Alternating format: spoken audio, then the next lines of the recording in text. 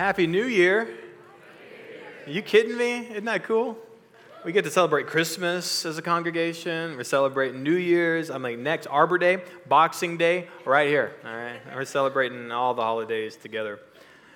You know, every year, ad nauseum, you hear the term New Year's resolution. Anybody set any New Year's resolutions already? Raise your hand. Don't be embarrassed. Raise your hand. Raise your hand. Wow, nobody. Good. All right.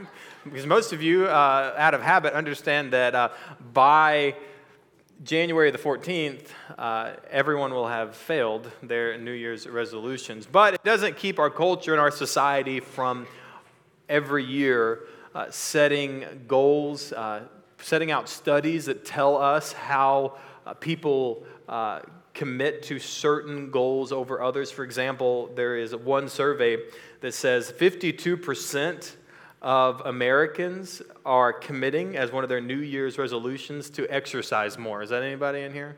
In your mind, you're like, I'm going to exercise more. I did. I've already exercised twice before the first just to get a head start on the first. So that was one of my commitments. 50% have made a commitment to eat healthier. Anyone? Yeah, come on. Need some of that. All right. 40% want to commit to losing weight. No hands for that one. No, but anyway. All right. 39% want to save more money. That's something, isn't it? Save more money. 37% want to spend more time with family and friends. 20% want to spend less time on social media. That number should go up, shouldn't it? Social media, what a trap. That's in my opinion. Okay. 19% want to reduce more stress on the job, and then 19% also want to spend less money on living expenses. These are all fine and good, but one of the problems that you see with every one of these resolutions is they're very temporary.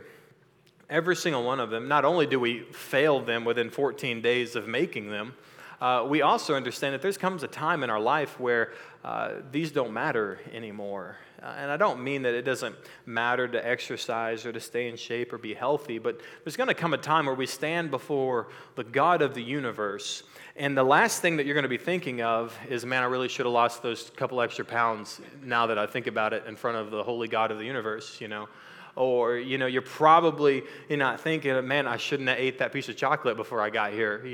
You're not, because those are temporary. As a matter of fact, there's going to come a time where those things are going to be the last things on your mind.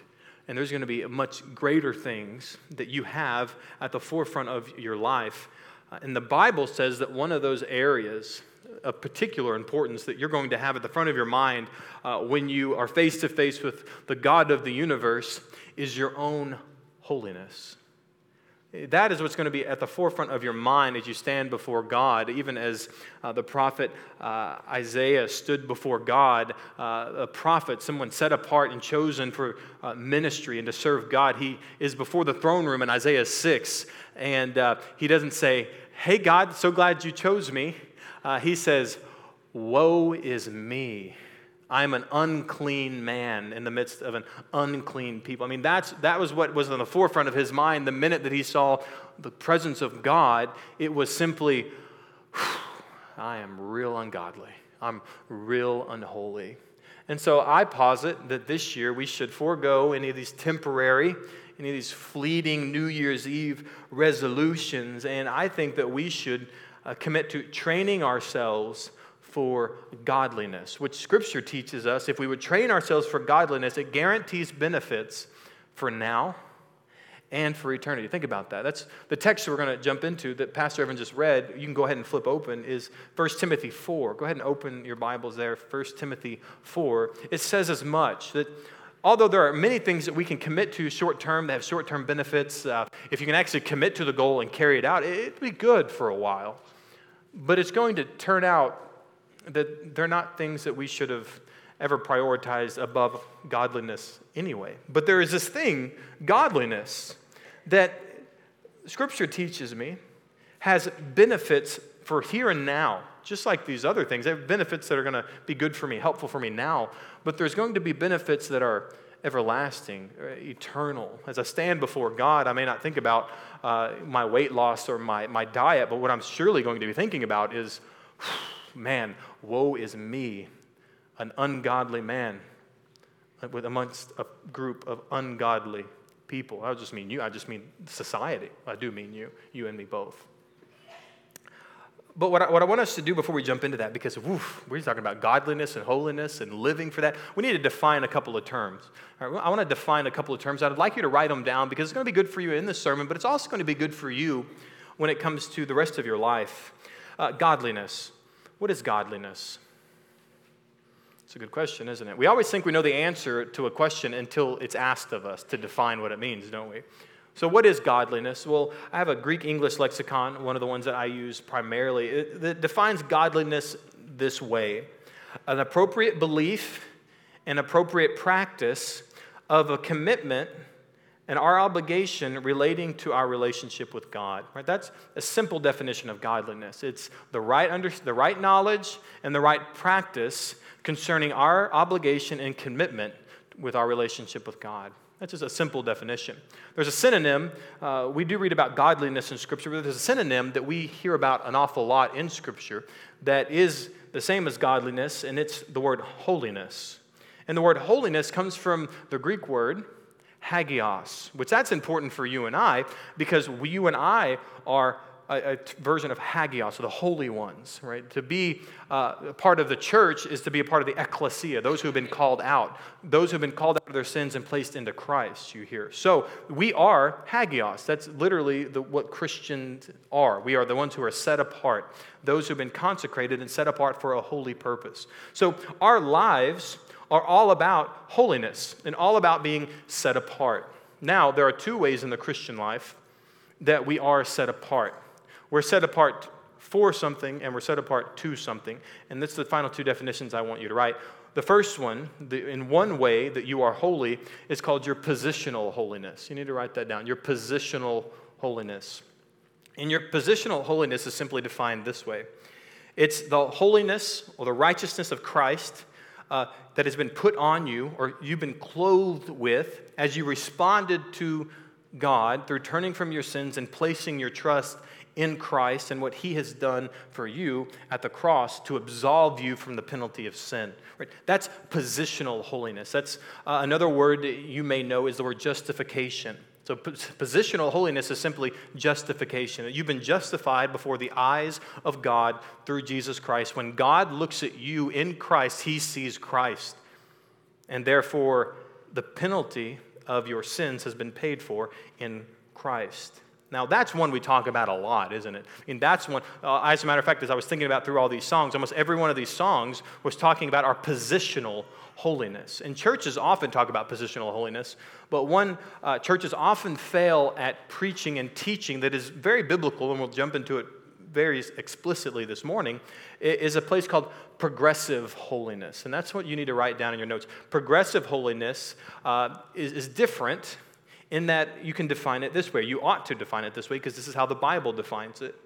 Progressive holiness, or you might have heard of the word sanctification or progressive sanctification, is simply this: the cooperation between a Christian and the Spirit of God that works together to conform you into the likeness of Christ as we await His return. Did you hear that? That's the definition of progressive holiness. It's the cooperation between the Christian, and you heard the big important word, cooperation. It means there's a relationship between the way that we ought to live in conjunction with the power of the Spirit of God in our lives that works together to conform us into the image of Christ as we await the return of Christ. Now, important to you and me is the fact that so much of Scripture is talking about our progressive holiness. As a matter of fact, almost all of the New Testament letters are talking explicitly about your progressive holiness. Now, of course, Romans are talking about your positional holiness. Ephesians, it talks about how you have been positionally made holy. But you know what the rest of those books are talking about? Your progressive holiness. After you get through the first half of Romans and the first half of Ephesians, the rest of it's talking about how we progress in holiness through cooperating with the power of the Spirit of God. Which is so important because, like I said earlier, even good churches, even good Bible-teaching churches fall short at teaching one another how to live in light of God's desire for you and I to be progressively holy, for us to, as we move in our lives, as we get closer to the day of redemption, the day of our death, the day of the glorification of Christ as he comes in and takes us to be with him, as we get closer to that, we ought to be progressing in Christ likeness, which is where we find ourselves as we're reading in 1 Timothy. And when we read 1 Timothy, here's the context. You have two main people. You have Paul, the Apostle Paul, who's aging, very old at this point. He knows his death is looming, and has his protege, his disciple, Timothy, who is now have been called to be the pastor of the church in Ephesus. And you remember Ephesus, right? That's a church in Asia Minor, a very prominent church in the New Testament times. As a matter of fact, there is a letter in the New Testament named after the church in Ephesus. So a very important ministry post that Timothy was overseeing, and Paul was teaching Timothy in his last couple of recorded letters how you lead and pastor a church. These are the things that are most important as you lead this congregation, young Timothy. And so before we get to 1 Timothy 4, I want you to look at 1 Timothy 3. 1 Timothy 3, verses 14 through 15. It's the entire theme of why the Apostle Paul wrote this letter to young Timothy. In verse 14, Paul says, I hope to come to you soon, but I'm writing these things to you so that, if I delay, you may know how one ought to behave in the household of God. You see, when it comes to the holiness that we're called to, you cannot detach our relationship with God from the behavior that is right for the Christian, right? We don't like to talk about the word behavior, do we? Especially in our society and unfortunately in many of our churches. But Paul's entire theme when he's writing here is, I am coming soon, I hope, but even if I delay, here's what you need to know. Here's the most important thing you need to know. What I'm trying to teach you is that how people ought to behave in the household of God, that there is a righteous, an appropriate and proper way for Christians who have been positionally holy, who have been made holy in Christ, that now there's a way they ought to now behave, a way that they ought to live their life in conjunction with the holiness of God. And this is why, read the rest of it, which is the church of the living God. Why is there a way in which we ought to live when it comes to the church, the congregation? I'm not saying that you can live one way out there, but when you walk through those doors, which is what most people think the church is, the building, then you have to act another way. That's called hypocrisy, and that ought not to be named among the people of God. What we're talking about is the gathered church, the people. Each one of us, as we're part of the church, here's what we are. We're the church of the living God.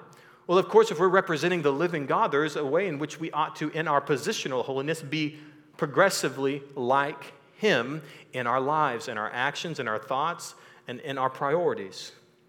Now, it says about this church of the living God, it is a pillar and a buttress of the truth. So when it comes to God, the church is a foundational piece of how the world is going to know about the holiness of God, which is of utmost importance, isn't it? When it comes to understanding who God is, we must understand that He is holy and set apart. Well, how is a world going to know those things?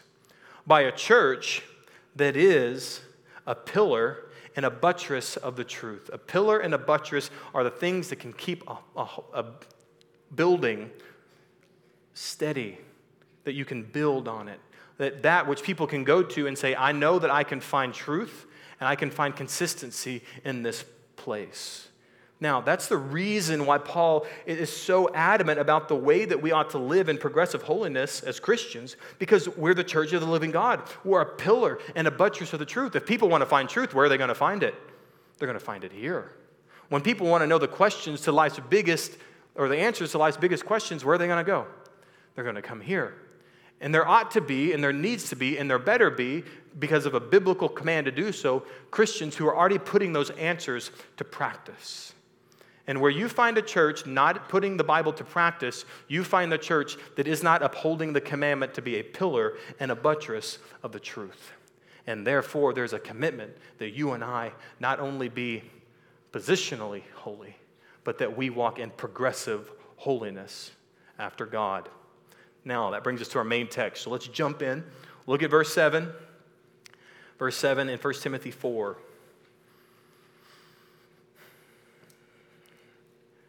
Paul says to young Timothy, have nothing to do with irreverent, silly myths. Now, he's got an immediate context, and we'll get to that. But what you need to know is, what does this mean, irreverent? That's a word we don't use a lot. It just means ungodly and worldly. So you need to have nothing to do with ungodly and unworldly myths, things that may or may not be true, things that you can speculate on, that you're never going to arrive at the truth. Have nothing to do with those, especially the ones that are ungodly, especially the ones that have nothing to do with the Word of God, which, if it's a myth, odds are it has nothing to do with the Word of God, because the Word of God is not a myth, it's the truth. And so we ought to understand, if it doesn't have to do with the Word of God, if it doesn't apply to my life in concert with what God's Word says, it says have nothing to do with it. Now, it's ungodly and worldly, but it's also silly. That's a word in the Bible uses, as silly. That word in Greek is kind of like saying a wives' tale. Or if you want to get really to the foundation of it, it's things ungodly old women would sit and talk about as they're doing nothing in their lives, which that's not what, according to Titus 2, what our older gals are doing at our church, right? The older gals at our church are doing what? They're teaching and leading younger women, aren't they? See, to be a Titus 2 older gal, we can't be silly. Okay, and as a matter of fact, this is not just to do with the older women in our church. This has to do with everyone at our church. If we're going to be the kind of Titus 2 people, which you don't know Titus 2, you need to jot it down and read it later. But the commitment that you and I have to serious discipleship, and really, I shouldn't even say serious relationship with God, just a relationship with God. Right? If you're committed to a relationship with God, we got to do away with irreverent, ungodly, and silly myths that have nothing to do with our relationship with God or God's desire to see lost people saved. Now, there are a couple of instances that Paul is addressing specifically, and I want to take you to those. If you just look up a couple of verses, verses 1 through 4, 1 Timothy 4, it actually says what Paul is talking about. Paul is saying in 1 Timothy 4, 1 through 4, it says, the Spirit expressively says, he's talking about the Spirit as he's speaking through Scripture, says that in the latter times some will depart from the faith by devoting themselves to deceitful spirits and teachings of demons. That's a lot of spiritual jargon if you don't understand what he's talking about. Simply this, that every deceitful thing in our life can come from the fact that we're being led astray by the desire to sin and the desire to follow after Satan. And so therefore, any deceit in your life is going to be the deceit of your sin and Satan coming into your life, and then the teachings of demons. Well, it isn't necessarily that people are talking about practices of the occult. We're talking about either the truth is from God or it's a lie from Satan. I mean, you see how simple this is. You don't have to over-spiritualize this text to realize we're talking about either the wisdom from God or the wisdom of the world that comes from Satan. And they're saying plainly that people have left the faith because they've devoted themselves to lying and false teaching. Through the insincerity of liars, like they're not even being sincere about it. It's the insincerity of liars whose consciences are seared.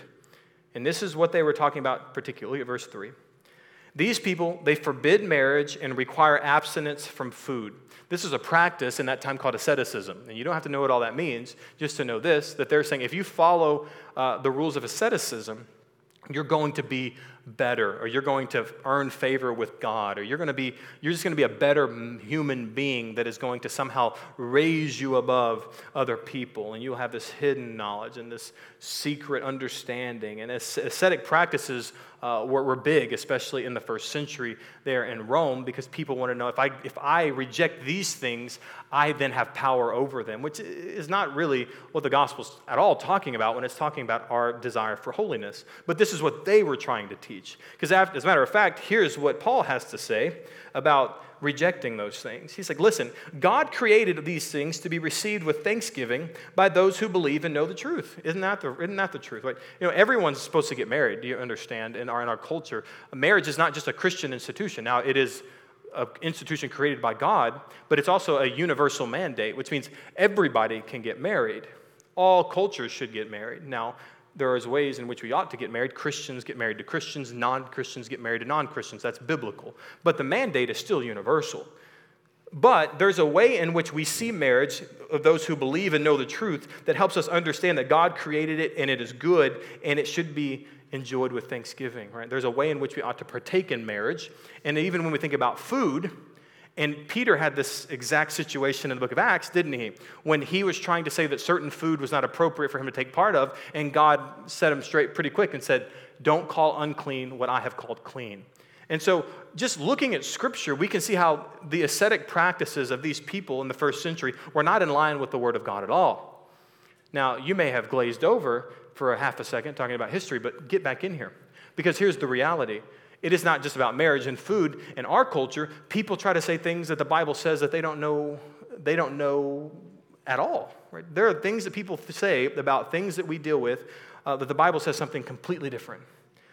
I'll give you one for example. We live in a culture that says when you're in a serious relationship, it would be wise for you to move in together for a little while to see if you guys are compatible. Right? It'd be a shame if you guys were married and you realized that you couldn't get along. How many of you have heard something like that before? Right? That is called worldly and godless, silly myths. Okay? Because here's what I know when we talk about the Word of God. The Word of God says, accordingly, Ephesians 5 is a particular one I love to go to, when two people are Christians and they both have the Spirit of God working through them, they are commanded and called to do a couple of things, really important. One, not to consider themselves more significant than others. Husbands ought to love their wives the way Christ loved the church. Wives ought to honor and respect and submit to their husbands as to the Lord. Right? These are things the Bible tells me to do. So it really doesn't amount to the hill of beans if I don't get along, because here's the good news. The Spirit at work in me is going to progressively sanctify me. And if I'm not getting along at the beginning of my marriage, God is going to work in my life so that we begin getting along for the glory of God in our marriage.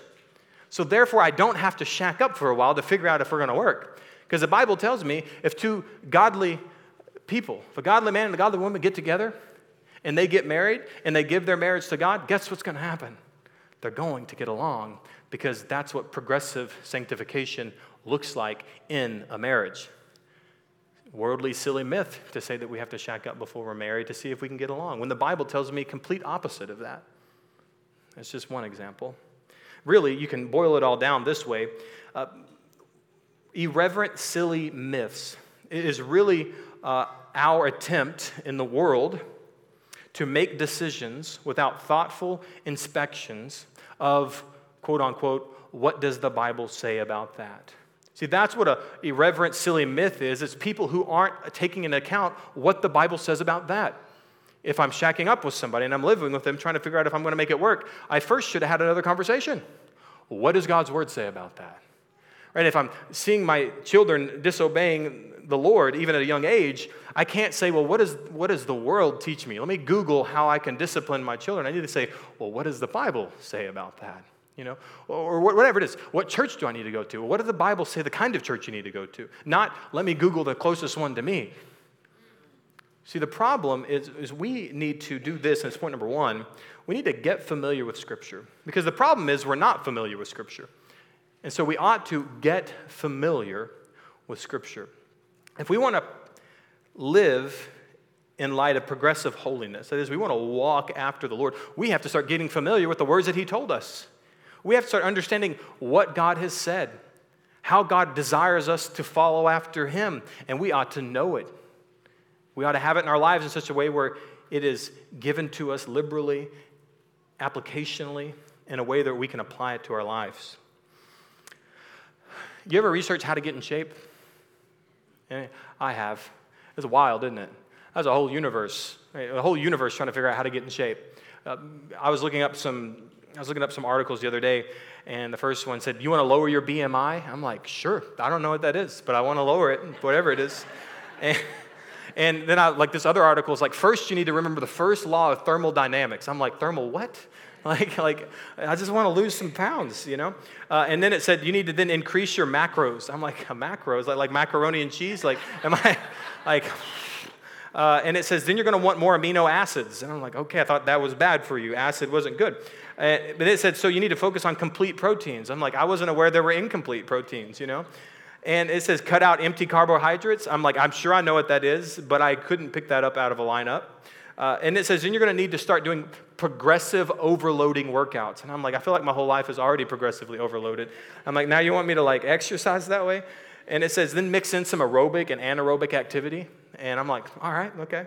And it says, then you need to create a reasonable caloric deficit. Then boom, you're skinny. And I'm like, I can't do that, right? I mean, but that's when you look up, is that not what you read when you look up how to get in shape? You're like, I need a PhD in how to lose weight if I'm going to do this. And I know it's silly, and I know, if you're one of those physical trainers in here, you're like, it's way more simple than that. Well, that's what your pastor says too, because it can be if you're just familiar with what the Bible is teaching you about how to walk in holiness. It sounds real hard when you're trying to figure it out on your own, or when you're not even familiar with the Word of God, and you're like, I could never do that. Well, you never could outside of the power of the Holy Spirit and His Word. You couldn't. But there's good news. If you're familiar with the Word of God, you can. And it's not as complicated as you make it seem, because it's not up to you. It's through the power of the Holy Spirit in you. And it is God's desire for your sanctification. As a matter of fact, it says that in 1 Corinthians. Here is God's will for you, your sanctification. God's will for you is that you walk in holiness. Not just that you are positionally holy, but that you are conformed into the image and likeness of Christ as you live out your Christian life. And here's the problem with holiness, and here's the problem with working out. Like, you're not going to stumble into a healthy lifestyle. Like, you realize that. Like, you're never going to wake up one day and look in the mirror and say, wow, I accidentally look great today. Like, you're not. I mean, every day you look up and you're like, man, I really messed up. And you know what you did to get there. And the same thing works when it comes with your holiness. Like, you're not going to stumble into holiness. Like, you're not going to wake up one day and say, man, I love living for the righteousness of God. Like, I just love how my whole life is just looking just like Christ. It's like, no. As a matter of fact, you can probably look at your life, and when you look in the mirror, you're like, man, my life looks nothing like the Word of God tells me that my life should look like if I were following Christ. It's because you can't stumble into holiness. It's something that you are training for. It's something that you are preparing for. As a matter of fact, you can jot this scripture down, 2 Timothy 3:16 through 17. 2 Timothy 3:16 through 17 says something about our need to get familiar with Scripture, our need and to be trained by it. 2 Timothy 3:16 through 17 says this: all Scripture is breathed out by God. So all of it. If you're wondering how much of the Bible was God's Word, every bit of it right there. All Scripture is breathed out by God. And it's good for something is what it says. It's profitable. And here's what it's profitable for teaching, for reproof, for correction, and listen to this last one, for training in righteousness. Did you know that's what the Bible is here to do? It's here to train us in how to live a life of progressive holiness, hear me, through the power of the Holy Spirit. That is training you to live a progressively holy life. That's what Scripture is doing. And for what end? To what end? Look at verse 17. That the man of God may be complete, equipped for every good work. The reason that we need to get familiar with Scripture is because it's going to teach us, it's going to reprove us, which means it's going to convict us. It's going to convict. I mean, don't you feel convicted? Did this sermon make you feel a little convicted? Me too. I've been working on it all week, so put yourself in my shoes. I'm very convicted this week. It's there to convict me of my sin, to correct me from my sin, and to train me to live rightly for the Lord. That's what Scripture is supposed to do. When you look at Scripture and you familiarize yourself with Scripture, that's what it's going to do. And it may be uncomfortable, but it's to an end. It's to complete you and equip you for the work that God has prepared in advance for you to do. That's the good news about your progressive holiness. If you want to be useful for God, you need to be walking with God. If you want to do big things for God, you need to be living for God, and you do that through following Him and cooperating with the Spirit to be progressively holy. Now, I don't want you to mistake this either, that being a Christian, right? That I'm not just saying nominally a Christian or you're a Christian because your grandma was a Christian. I'm saying you're a Christian because you've turned from your sins, you placed your trust into Christ. That's what a Christian is. But even that, Christ-likeness is not simply about not doing bad things. You understand, right? Not doing bad things, that's just part of being a citizen in the world. Now, the problem about the Christian faith is you recognize as a Christian that people are incapable of not doing bad things, of not doing bad things. Double negative, that's a positive, okay? All right, we know that the whole world is going to miss the mark all the time. But we have now tried to create within the Christian faith this theme of saying, well, I just got to stop doing those bad things I was doing. And if I stop doing the bad things, then that means I'm doing my job as a Christian. It's like, no, that's not what it means to be a Christian. Like, yes, in part, being a Christian means that you need to forsake sin and you need to pursue God, but you have to include that second part. That it's not just about not doing bad things, it's about pursuing a lifestyle that pleases God. It's not saying, I don't want to do these bad things. It's asking God, God, what are the good things? And you can know the good things because you're getting familiar with Scripture and He tells you what those things are. And so we can't just say, I am being progressively sanctified simply because I stopped doing bad things. We have to ask ourselves, are we doing the things that please God? Not just did we stop doing the things that didn't please God. Here's what Paul has to say about that. Look at the rest of verse 7. Look at 1 Timothy, the rest of verse 7 in chapter 4. You have nothing to do with these silly myths, have nothing to do with these irreverent, silly myths. Here's what you do instead, verse 7b. Rather, you need to train yourself for godliness. You know that word train comes from the Greek word gymnazo, which, sounds just like the word gymnasium, where some of you have nightmares of the worst things that ever happened to you in the gym. All right, gymnazo, it is meant to be a word picture of this is a place where physical activity happens and strenuous effort happens in my life to produce something within me physiologically. And so therefore, he's saying you need to train yourself. It's a discipline. You need to discipline yourself for godliness. In verse 8, he says, for while bodily training is of some value, and he's not discounting the fact that you should try to live a healthy life, you should put in a plan to do all those things, but he's saying much of our world wants to focus on those things. And what Paul's really saying here, contrary to people's thoughts of, Paul said we need to work out. No, he's saying, listen, that is of temporary value and it's fleeting.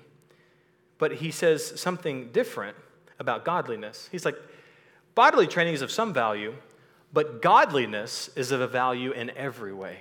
You think getting in shape is important? Being godly and walking in holiness is of utmost importance. Infinitely more valuable than working out, getting a six-pack, fitting into those old jeans and that other t-shirt you used to wear. Godliness is of value in every way. And here's what it says about every way. It holds promises for the present life and also for the life to come. That's what I love, because here's the reality of my holiness. I'm not going to stand before God on that day and say, I wish I'd have lost a few more pounds. This is awkward, or you're not going to stand before God and say, I really wish I wouldn't have ate that chocolate bar before I was standing here right now. What you're going to do is you're going to say, like Isaiah, woe is me. And what's going to matter from now and for eternity is how did I live my life as Christ saved me until I got to this point where I'm at right now.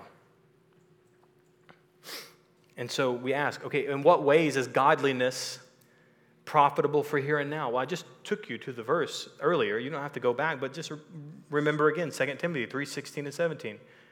You being trained in righteousness by the word of God, what is it going to do? It's going to complete you and equip you for every good work. Like, don't you want to be useful for God?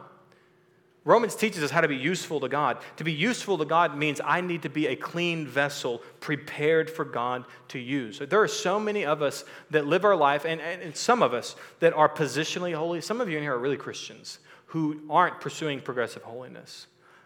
And the problem with that is you sit and you lay down at night and you're like, I feel bad for my sin. I'm not doing anything for the Lord. And you're being convicted and you can't even connect the dots of why you feel that way. Because the Bible teaches us that holiness is a prerequisite for God to use us as instruments for righteousness. If you want to be used by God to do great things, your life needs to be living in holiness. Does that mean you never make a mistake? No. Does that mean you never sin? Okay, no, it doesn't, all right? I'm not even discounting the fact that there may be small seasons of your life where you have sin and you need the church, you need community to help you work through that. But what I'm going to say is your profitability for the kingdom of God will be greatly mitigated by the fact that you're living in sin. Think about it this way. When you see pastors living in sin, is that fruitful for the kingdom or a problem? Okay? All right, when you see people who say they're Christians and yet their marriages are terrible, is that good or bad? You don't think great about God, you think less about God, don't you? Hopefully not you as a Christian, but you understand that's what the world says, right? So you have to agree that when we aren't living in progressive holiness, it isn't good for the advancement of the gospel and isn't good for the glory of God. And so we must understand that us walking and training for godliness is very, very important. And so we understand that there is a temporary benefit, and it's in the positive is simply this. We get to be a part of the advancement of the gospel here. We get to be a part of creating kingdom outposts as we await for the Lord to come back in glory. We get to be a part of that. It's a privilege that we get to be a part of that. And God wants to use every Christian who has prepared themselves for ministry, has prepared themselves for the will of God to be useful in that. That's the good news. I mean, that's a good thing. That's a blessing. That's a privilege. But there's also benefit for the life to come. Briefly, look down at verse 10. Just briefly. Verse 10 of 2 Timothy 4, or 1 Timothy 4, sorry. It says this is why we work, this is why we strive, this is why we toil, because we have our hope set on the living God. Well, here's the eternal benefit of our holiness here, that we are living right now in light of eternity. That we have our hope and our focus set on the living God. Do you hear that? The living God. That's like people say, well, why do I live a holy life if Christ saved me? Because I have my hope set on the living God who says he's coming back, who says he's going to judge every wicked and evil thing. And far be it from me to be attached to any evil and wicked thing. And Christ is coming back to usher in his kingdom, to rule and to reign in justice and righteousness and peace forevermore. And I get to be a part of that. So yeah, I'm living right now for what Christ is bringing here. What does the Lord's Prayer say? Father, hallowed be thy name, thy kingdom come, thy will be done on earth as it is in heaven. So there is a real commitment, even in the Lord's Prayer, that Christians be praying and living the will of heaven in my life right now. And I'm going to tell you, there's no more holy place in the universe, in all of time and space, in all of history, than heaven. And if that's God's will that I would live that way here, how important is it for you and I to live in light of progressive holiness? Of utmost importance. That's why I want you to write it down this way. Point number 2, you need to pursue godliness. Pursue godliness. We talk about training, and that's why I say pursue, because it is something you're training towards. It's something you're working towards. And you're like, you just said work with my salvation. No. Positional holiness, which is a gift from God. Well, they're both gifts from God, but it's something you can't earn. It's something that you cannot have by meritorious acts. Progressive holiness is something you train for and something you work towards. You cooperate with the Spirit of God in your life to conform you into the image of Christ.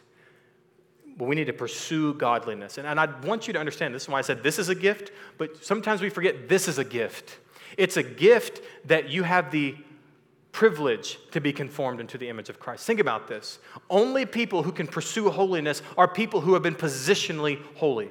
The only people that have the privilege of living a life of godliness and holiness are people that Christ has called out of their darkness and out of their sin and placed them into himself. That is it. Put it to you this way, because I never want you to look at the pursuit of godliness and the pursuit of holiness as a drudgery, because you know what's drudgery? Your sin life. That's drudgery. Let's look at your life. Why don't we take the things that you're thinking about right now, the things that your sins and the darkness in your life, the skeletons in your closet, and let's throw them right here on the stage in your mind. That's drudgery, isn't it? That's painful. That's hurtful. That's traumatic. Those things are what's put you in so many of the places in your life where you never wanted to be. You know where holiness gets you?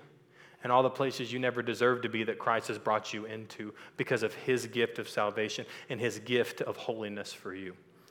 And so how much more should I run away from these things and run after those things? So it's not a drudgery, it's a gift and it's a privilege that I have the opportunity to be sanctified, to grow in my holiness.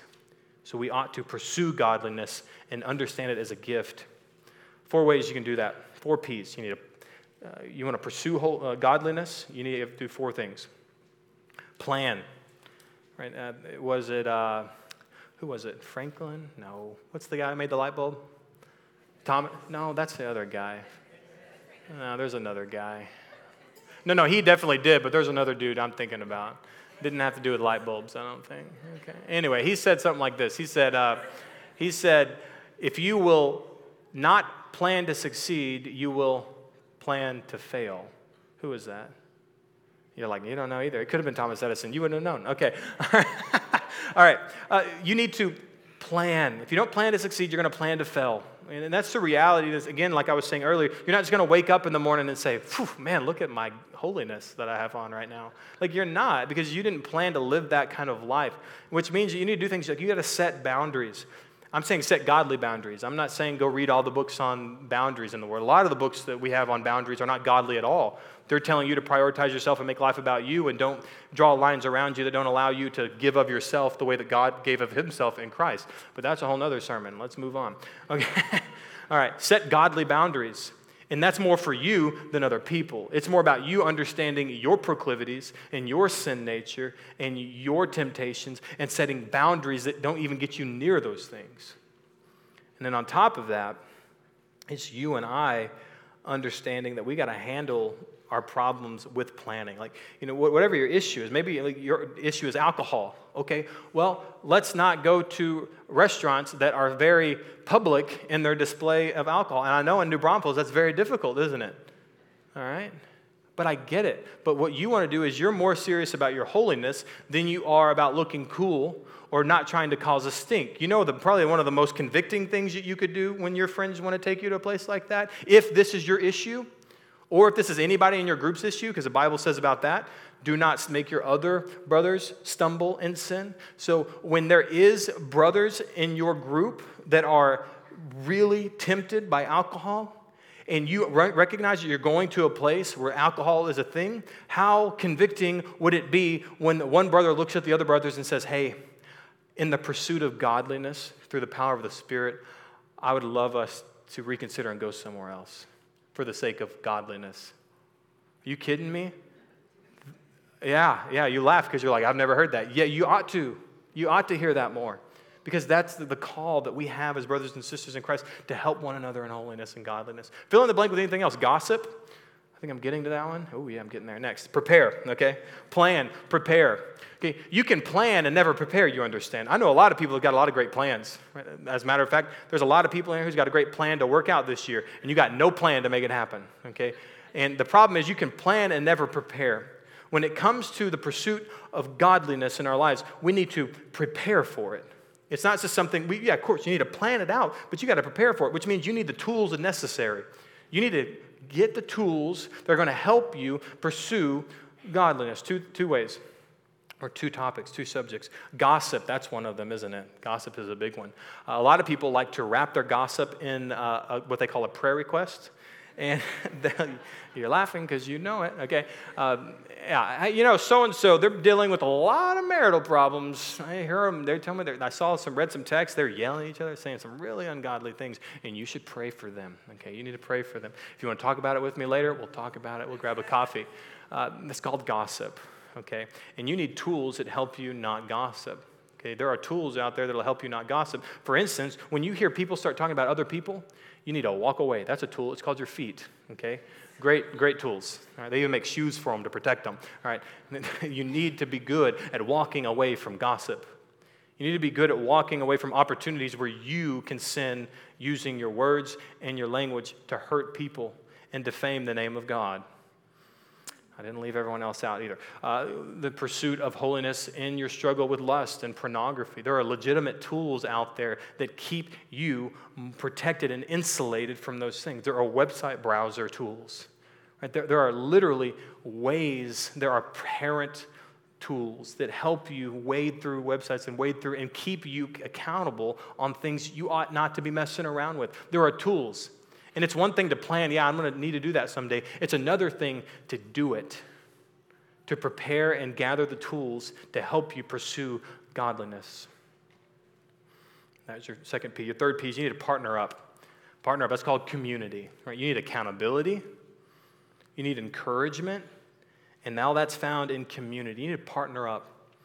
That's what I love about when you have tools and then you give tools to your community to help you be holy, and they have tools to help you be holy, and then our church becomes a community where people are pursuing godliness, that's a place, right? Instead of people coming in our room in here, and they sit down, and you're struggling with secret sin, you're struggling with secret vices and secret struggles, and we're all just going to struggle with them right here, and we're all going to clench until we can get out of here, and we're all going to go live our own lives outside without pursuing godliness, and then we become unfruitful for the kingdom of God. Versus all of us together pursuing holiness because we planned and prepared and we're partnering up and we're doing it together. Doesn't that sound fun? Doesn't that sound great? Don't you think, man, my marriage is going to be better in 2023? Right? Man, my children, they're going to be a lot more loving towards me because I'm a lot more disciplining, and caring towards them. Because I'll tell you what your kids don't want. Your kids don't want you to tell them yes every time. They want you to love them enough to lead them in the right way. All right? And you know how you're going to do that? By pursuing godliness. Because any other way you're going is not going to lead your children down the right way. But you need to partner up. Finally, your final P, you need to persevere. I get this, man. And it's the same when you work out, but it's definitely the same in your holiness, is you have to persevere. You're going to fall. You're going to fall, but the point of the matter is that you would repent from sin and you would continually persevering in holiness. That means you're going to stay consistent and you don't let failure derail you. I'm going to say, okay, even if and when I fall, I'm going to get up and I'm going to continue because that's what persevering is. 2 Thessalonians 3:13, do not grow weary in doing good. The reality of our lives is that we cannot grow weary when it comes to our pursuit of holiness and our pursuit of godliness. Those are your 4 Ps. And I know I didn't get it last service. I may not get it this service, but I know there are people out there, maybe you're listening to this online months from now. But you're going to say, Pastor, well, I thought my faith is all about abiding in Christ. You're telling me about all of these things I got to do for holiness, but what about just abiding? That's what I need to do, is just abide in Christ. And I'm saying, yes, as a matter of fact, you need to abide in Christ. That is everything about what your faith is about, but people who say that miss the context of what Jesus was saying when he was saying, abide in me. To prove that, I want to flip you to the verse. Go to John 15.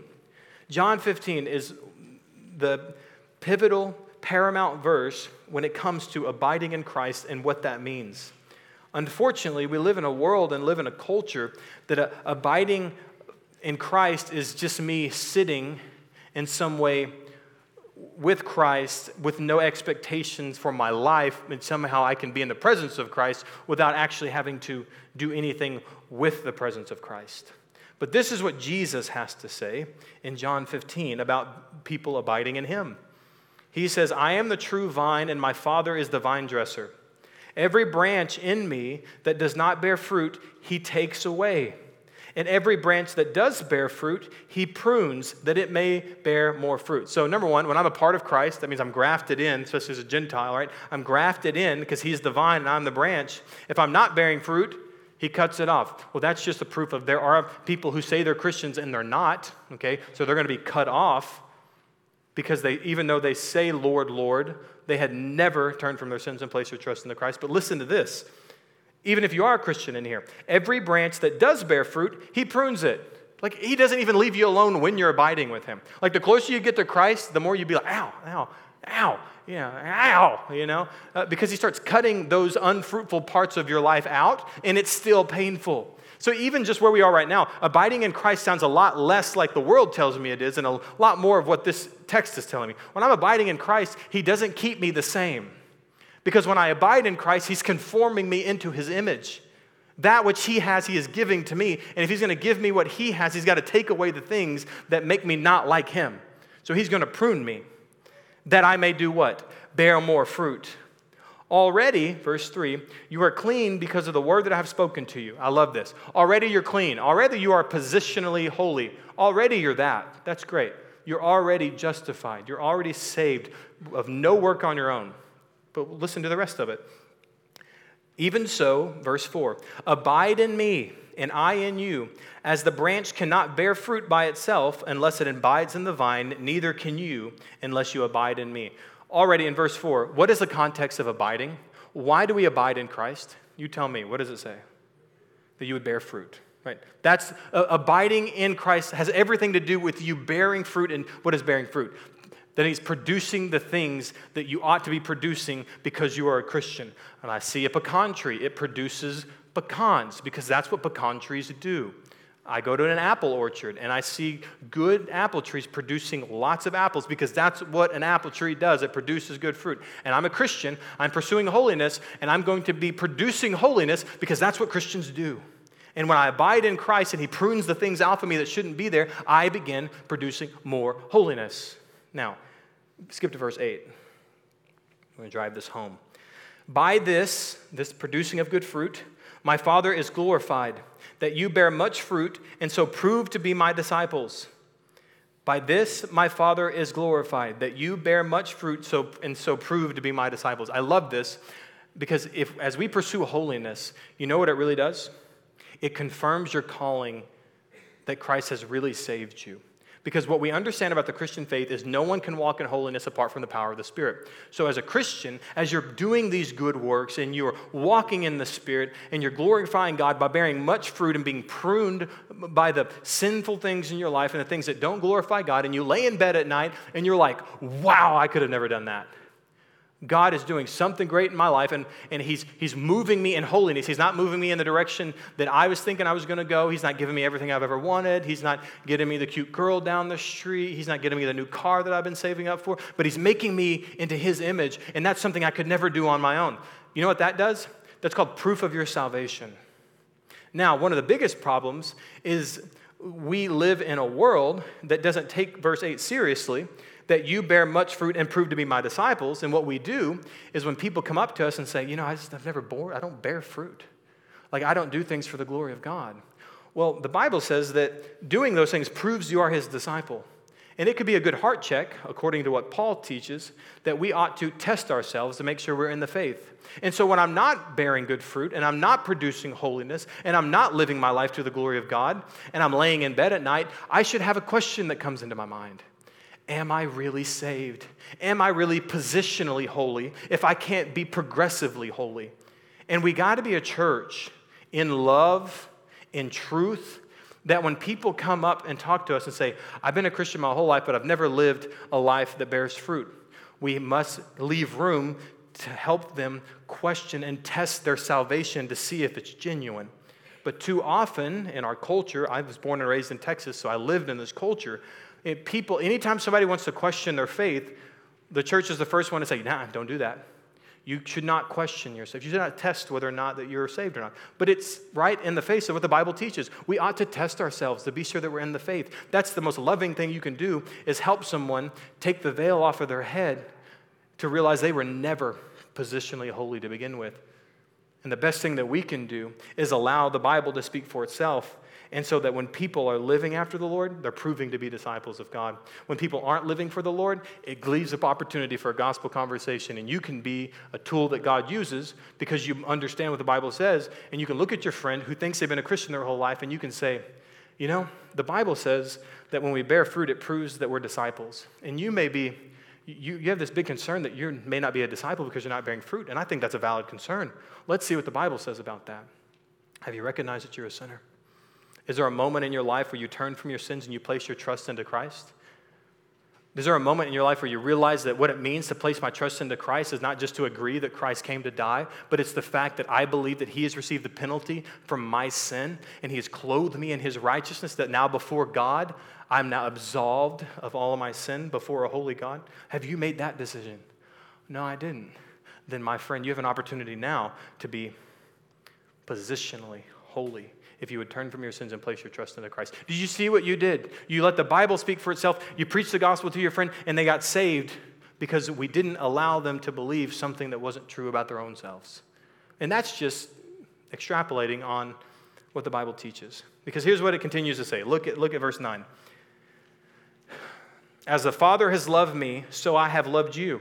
Abide in my love. And this is what it means to abide in his love. Look at verse 10.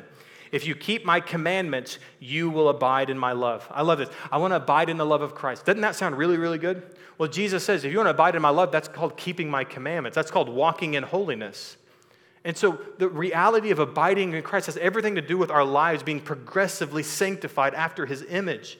And so there can be no abiding in Christ if I'm not abiding and obeying what he has told me to do through the power of the Holy Spirit. You can't do that without the Spirit.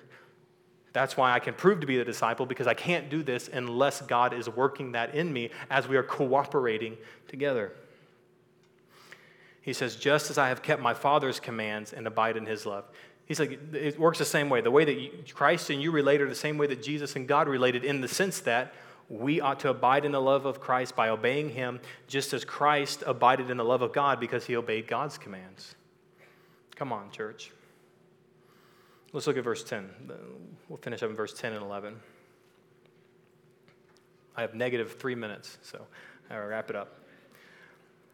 It says in verse 10, for to this end we toil and strive. These are two verbs that are both present in the text. Like present, I don't just mean present like there they are. I mean their verb tense is present. It's something that is happening now in the Christian's life. And so when it comes to the pursuing and training in holiness, we toil and we strive for it because we have our hope set on the living God, who is the Savior of all people, especially or particularly of those who believe. So we're not talking about universalism right there. We're not saying that Christ came and everyone in the world is going to be saved. We're saying that Christ has come for the salvation of the world, but particularly for those who believe, especially that is applied to those who turn from their sins and place their trust in Christ. But it's saying we toil and strive when it comes to holiness because our hope is set on the living God. And I want you to look at verse 11, because this is the commitment that your church has to make when it comes to teaching about pursuing holiness. Verse 11, command and teach these things. You recognize that it is the church's responsibility to command and teach that we ought to live in light of progressive holiness. It isn't an option. Those are imperative verbs, if you know what that means. They are verbs that are telling you and I exactly what we need to do.